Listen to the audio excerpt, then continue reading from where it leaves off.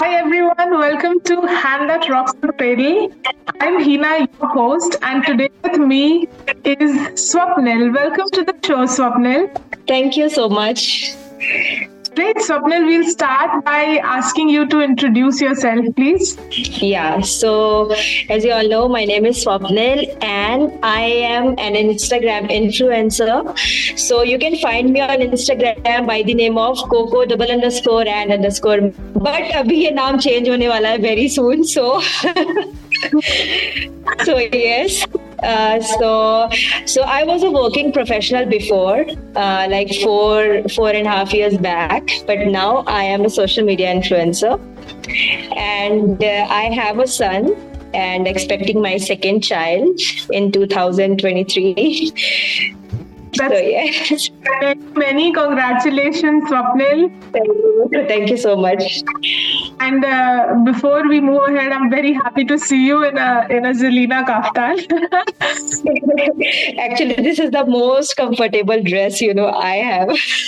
Wonderful! Thank you so much. That's so great. Yeah. Every step of the way in your pregnancy journey, we're there for you. So great, Swapnil.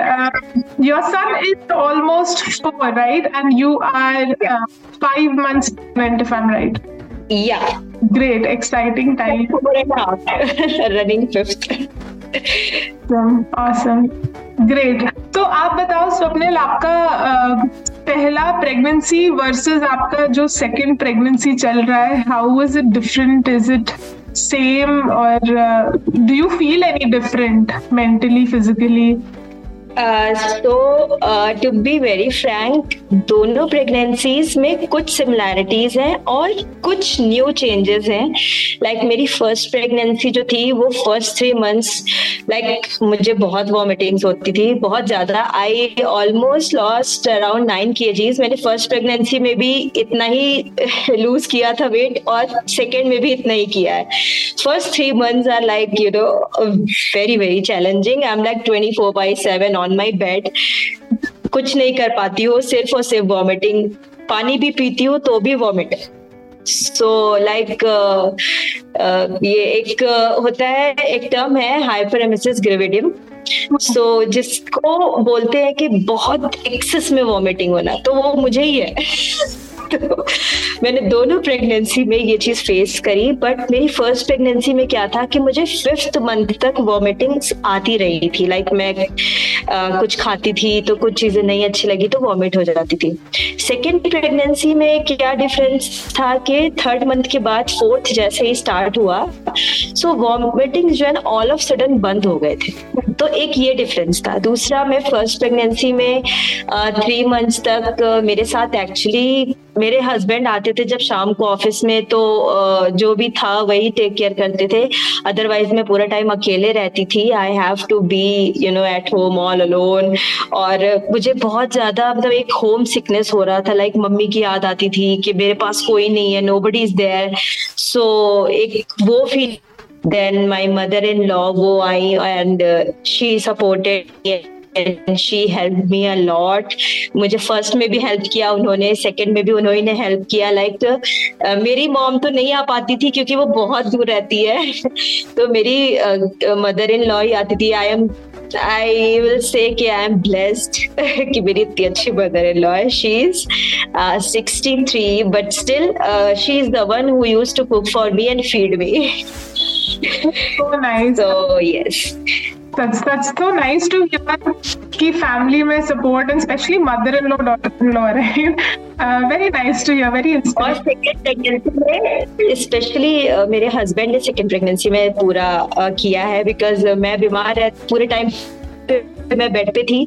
तो मेरे बच्चे को school छोड़ना, उसका tiffin बनाना, उसको सुबह उठा के उसे स्कूल के लिए रेडी करना, he was only doing all alone. और मेड का भी कोई हेल्प नहीं था. कि अगर हमारे पास कोई कुक होता, so he was only preparing lunch, dinner, breakfast, everything he was only doing. He was taking care of me, my medicine, medications and all. और हॉस्पिटल जाना, डॉक्टर से रेगुलर कंसल्टेशंस लेना. So he was doing all alone. Nice. And I think that's very important also कि एक mom, pregnant mom, whether first, second, third, जितना मतलब wherever, whichever child you are having, that support system is very important. Absolutely. Has to be there. Yeah. So tell me about your first pregnancy. Before, when we were talking, there was something that happened with you in your first trimester which impacted and then your career also, right? Let's talk about that. So when I was carrying first trimester में क्या था, because of the vomitings and all, I wasn't able to focus on my job. So it was like fully dehydrated and no mood to work, no mood to sit. Every time I was feeling nauseous, and every time I used to go to washroom only, like after every half an hour maybe. So then I felt कि okay, I should start my work from home. So I tried to consult and I tried to tell this to my manager and my DL, but I didn't get that support. So they were like, it's better instead of going for work from home, you better quit the job. So I had to quit my job because I felt like it's my health is important. That was the priority. My baby was the priority. And in first trimester I had this spotting. So after some time it was a bit more, so I got scared. I wasn't sure whether it is just a spotting, because that was first pregnancy. I wasn't aware of spotting and all thing, because it usually happened. But that was the first time, so I got scared. So keeping those things on my mind, I thought it's better to leave, just go ahead with the flow, just leave and take care of yourself, your child, and then whenever we get the chance, we will definitely come back and join again. Absolutely. So number one, it's not legal to ask somebody to leave on condition of pregnancy. And number two, I think that because my experience was completely opposite to what you said. So I also had a lot of vomiting, etc. But my employers and my peers were extremely, extremely supportive. So they would make sure that, you're comfortable, calls are happening at your convenient time. If you're not feeling up for it, they're taking a little more. So basically, end to end, being supportive to a pregnant mom for those few weeks and few days only brings about a massive change in ensuring women stay back in the industry. So very sad to hear that happened with you, but also very happy that you're using platforms to talk about it, such as us, so that other women know that this is not okay and know how to stand up for this. Exactly. True, because not everyone is financially independent and everyone is in that condition to leave their job. Yeah, absolutely. Very well. Very well said. So, right. Coming back to your pregnancy labor experience with your son, आपको कब पता चला कि कौन से हफ्ते में आपको लेबर पेन उठा या आपको डॉक्टर ने बोला, क्या रेकमेंड किया, and how did your delivery experience start? Okay, so exactly जब मेरा 9th month स्टार्ट हुआ था तो मुझे ना एक बहुत सीवियर पेन हुआ था रात को. Even I was not sure कि वो लेबर पेन था या क्या था, बट वो जैसे कि बम it was full term. So it was on the hair top पे बहुत ही सीवियर पेन था. सो वी थॉट के आई गेस के यही डिलीवरी पेन है. Even my granny and my mom they were like, oh my god, ये क्या सच में वही पेन है? We rushed to the hospital. Then they said it's 2 centimeter only dilated, I guess. But I was in the pain, so मैंने सारी बातें सही से नहीं सुनी. But मैं एक दिन के लिए हॉस्पिटलाइज हुई थी. उन्होंने मुझे इंजेक्शंस देके शायद पेन रोके थे और बेबी की आने का रोका था कि अभी ना आए, थोड़ा लाइक 15-20 डेज और रुक जाए. So हमने डॉक्टर से पूछा भी कि was that the same pain? So she replied कि you still have time for 15 to 20 days. So then we got to know, okay, ये वही पेन थे, but false pain कह सकते. तो but after 18th day I delivered. So how I got to know, my mother, she was telling me like जो labor pains होते हैं वो slowly increase होते हैं, gradually increase होते जाते हैं after every minute or every 5 minutes. So I was having पाव भाजी और वो खाते खाते मुझे पेन स्टार्ट हुआ. It was around I guess 7 और 8 के बिटवीन कुछ टाइम था, रात का टाइम था. तो पेन स्टार्ट हुआ धीरे धीरे और वो ग्रेजुअली बढ़ता गया. सो मेरे दिमाग में वही था कि मम्मा ने मुझे बोला कि वो धीरे धीरे बढ़ेगा, तो इस बार वही था. एंड शी वाज लाइक नहीं, तुम अभी भी फॉल्स पेन है, तुम्हें पता नहीं चल रहा है. मैंने कहा अरे नहीं, ये सच में वही पेन है. It's the same pain, same, यानी कि मतलब एक फॉर्मेट में चल रहा है कि अभी बढ़ा. So I was walking, I was having, I was talking to my husband like कि अरे लगता है पेन स्टार्ट हो गया है एंड तुम जल्दी से आ जाओ यहाँ पे. He was in Bangalore actually. So फिर हमने नियर बाई हॉस्पिटल था, हमने वहां जाके एक बारी कंसल्ट करना बेटर समझा. It was like local normal hospital.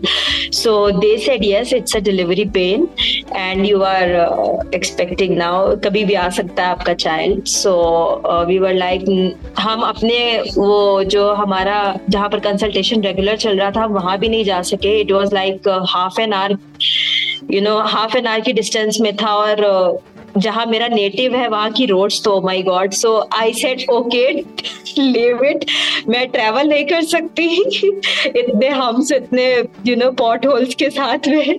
मैंने बोला छोड़ो, we will deliver here only, अब इमरजेंसी है, we can't do anything. So pain जो था वो धीरे धीरे बढ़ता गया, सीवियर होता गया. एंड एक टाइम ऐसा आया, I vomited also, whatever I had I vomited. And after that मेरे आंखों के सामने ना बिल्कुल ब्लैक सा होने लगा, लाइक मैं फेंट होने वाली थी, ऐसा मुझे फीलिंग आ रहा था. देन डॉक्टर चेक लाइक कितना डायलेशन हुआ है and she told like it's 2 centimeter. Then I broke my water bag. So and फिर after some time she was like it's better if you go with the C-section because 2 cords थे baby के neck के around. So and my father was like okay, he is like कि वो बहुत डरते हैं, अगर उनका बच्चा कोई पेन में है तो उनको लगता है जल्दी से खत्म करो दवाई देके या कुछ करके. तो he is like okay, C-section कर दो. Okay. और मतलब और फिर वॉमिटिंग्स और मुझे चक्कर आने, okay, I'll go with the C-section. And he asked to my husband as well कि confirmation लिया कि can we go ahead with the C-section or not, because वो नहीं आ पाए थे तब तक. So C-section किया एंड आई गेस मेरा पेन स्टार्ट होने के और डिलीवरी होने के बीच का ज्यादा टाइम नहीं था, 4 hours में हो गया सब कुछ. And I delivered my child. Yeah so and while doctor was operating me, I was I was peeping from that specs, I was watching everything, whatever they were doing. So I was waiting for my child to come out. So I saw my child coming out. They pulled him out like this and दो उसके पीछे मारे and he started crying. And it was so cold. जनवरी का time था, कानपुर में बहुत ठंड होती है, तो it was damn cold. I was shivering like hell. So yeah, experience जो था वो मिक्स्ड था कि पेन की वजह से मतलब मुझे बहुत प्रॉब्लम थी, बट जब एनेस्थीसिया मिला मुझे and I was just waiting for my child to come out, so that moment was really special. मैं ऑपरेशन के बारे में नहीं सोच रही थी, I was waiting for my child to come out. मुझे देखना था. So yeah. Your voice is not coming. You are not audible. I guess some network issues. Network issue. Let's see. Now it's fine. It's fine now? Okay, great. Yeah. So I was asking that, you said it was a very emotional time. So when you saw your son for the first time, what was the first thing that came in your head? Okay, जब मैंने उसको पहली बार देखा था, so first तो मैंने उसका बम देखा था. सेकेंड जब मैंने उसे देखा था तब he was very cute. He was, round face and he was very very red. He was just like tomato. So I was like, oh my god, ये cute सा बच्चा मेरे अंदर से निकला है. But वो एनेस्थीसिया का जो इफेक्ट थे वो मुझे शिवरिंग हो रहा था. I was getting chills and all. So उसकी वजह से मैंने इतना ध्यान नहीं दिया. फिर my parents they were taking care of him. So मैं तो बस बेड में लेटे लेटे ऐसे शिवर कर रही थी like anything. Absolutely. And then after C section आपका एक्सपीरियंस कैसा था? मतलब आपको कितना टाइम लगा वापस से रिकूपरेट करने में, वापस से खुद के जैसा फील करने में? मैंने फर्स्ट 15 डेज तो बहुत ज्यादा केयर की because after 15 days they said they will remove it. तो मुझे बहुत ही ज्यादा दिक्कत होती थी. फर्स्ट 2 डेज तो I was on the bed only. So second day उन्होंने मुझे स्लोली वॉक करना स्टार्ट करवाया एंड देन मैं घर आ गई वापस. So my mom was there. So सारा घर का काम और सब कुछ तो वही संभालती थी. So what I was doing, I was only taking care of myself and my baby. Just उसको फीड कराना. And as he was not, वो ब्रेस्ट मिल्क डायरेक्टली लैच नहीं करता था. I had to pump it for him. So जो पूरे 10 days थे, 10 days मुझे एंटीबायोटिक्स चला था, तो वो 10 डेज उसने लैच नहीं किया था.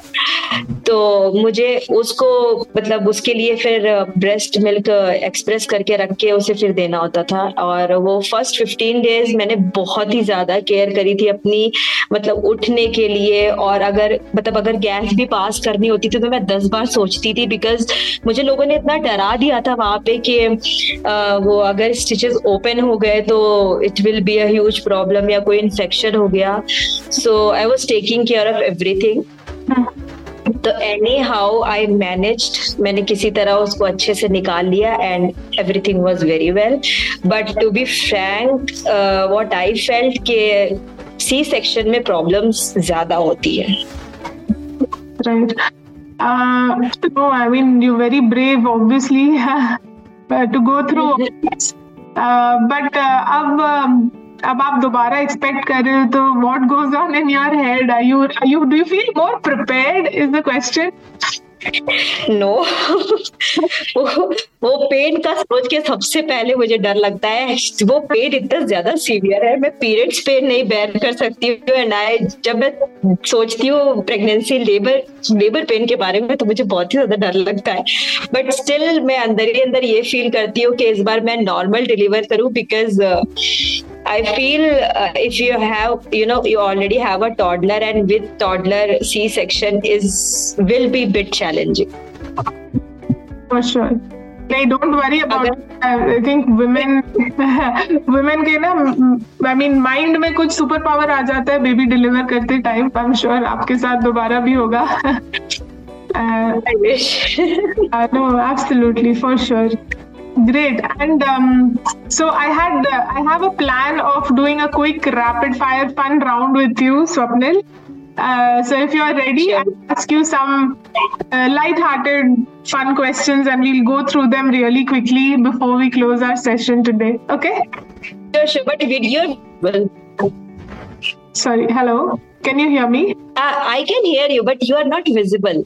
Yeah. I think it's a network thing at my end. How about now? Okay, great. All right. So my rapid fire round to you will be, we'll start now and we'll do quick question answers. All right. Great. So the first question is कि आपको ऐसा कुछ याद है अपने बचपन का जो आपके माँ बाप आपके लिए किया करते थे जो अब आप इम्प्लीमेंट करना चाहती हैं अपने बच्चों के लिए? सबसे पहली चीज तो जिस तरह से माँ बाप ने हमको पाला है ना, लाइक मिडिल क्लास फैमिली से हम, and they manage 3 kids. So अब मैं यही सोच रही हूँ कि अब मैं कैसे मैनेज करूंगी इतनी महंगाई के जमाने में. And that to being in Bangalore, it's like like सारा लूट लेते हैं आप.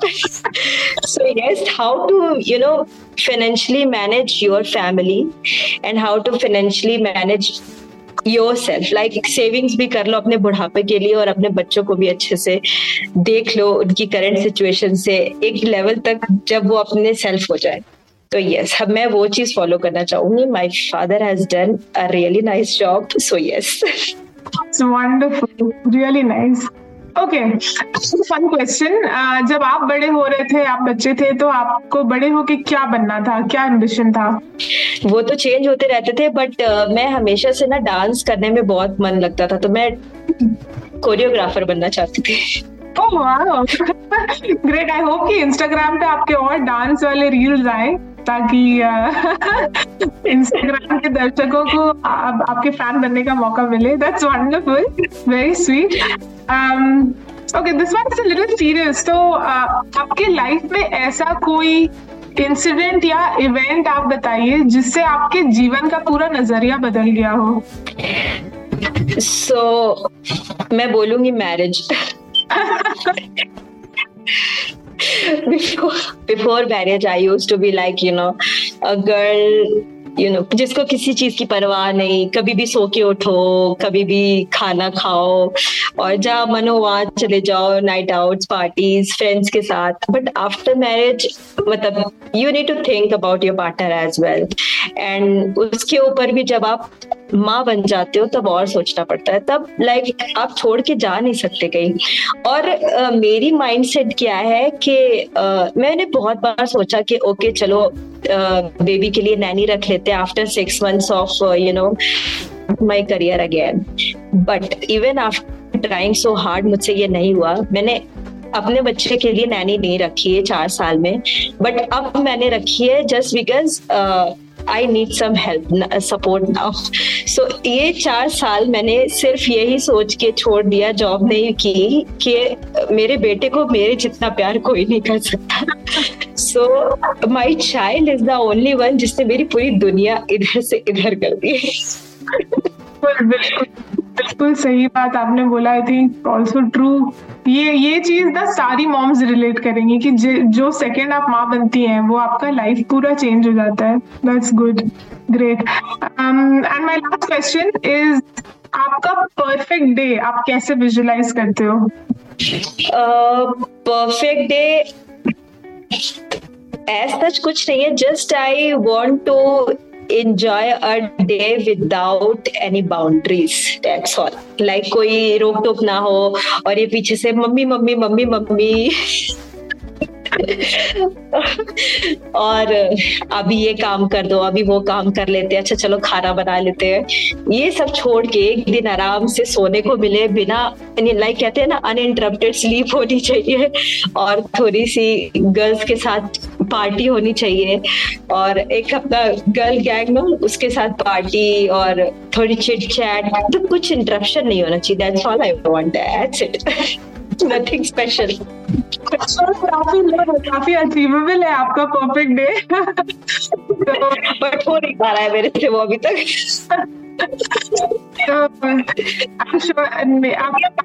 आदत हो गई है ना, ऐसी आदत हो गई है कि वो जो बोलते हैं ना अनइंटरप्टेड स्लीप, वो मुझे नहीं लगता कि अब पॉसिबल भी है. ट्रस्ट मी, एक बार अगर आप माँ बन जाओ उसके बाद ना वो आपके एक रूटीन हो जाता है कि आपको रात को 10 बार उठना ही उठना है. I don't know how, but मैं आज भी, मेरा बेटा सही से सोता है रात को बिना किसी प्रॉब्लम के, ठीक है, बट स्टिल मैं रात को 10 बार उठूंगी. कभी उसको बेडशीट उड़ा रही हो, कभी देख रही हो ठीक से सो रहा है कि नहीं, कभी उसका पोस्चर ठीक कर रही हो. मतलब वो हो ही नहीं पाता. Absolutely, that's very well said. I am also very true. Swapnil, I had a lot of fun chatting with you. It was like, we are friends and we caught up. And great, all the very best for your baby. We are very excited and we wish you all the very best. Thanks for joining us, Swapnil. Thank you for inviting me. Thank you. Thanks. Bye. Bye.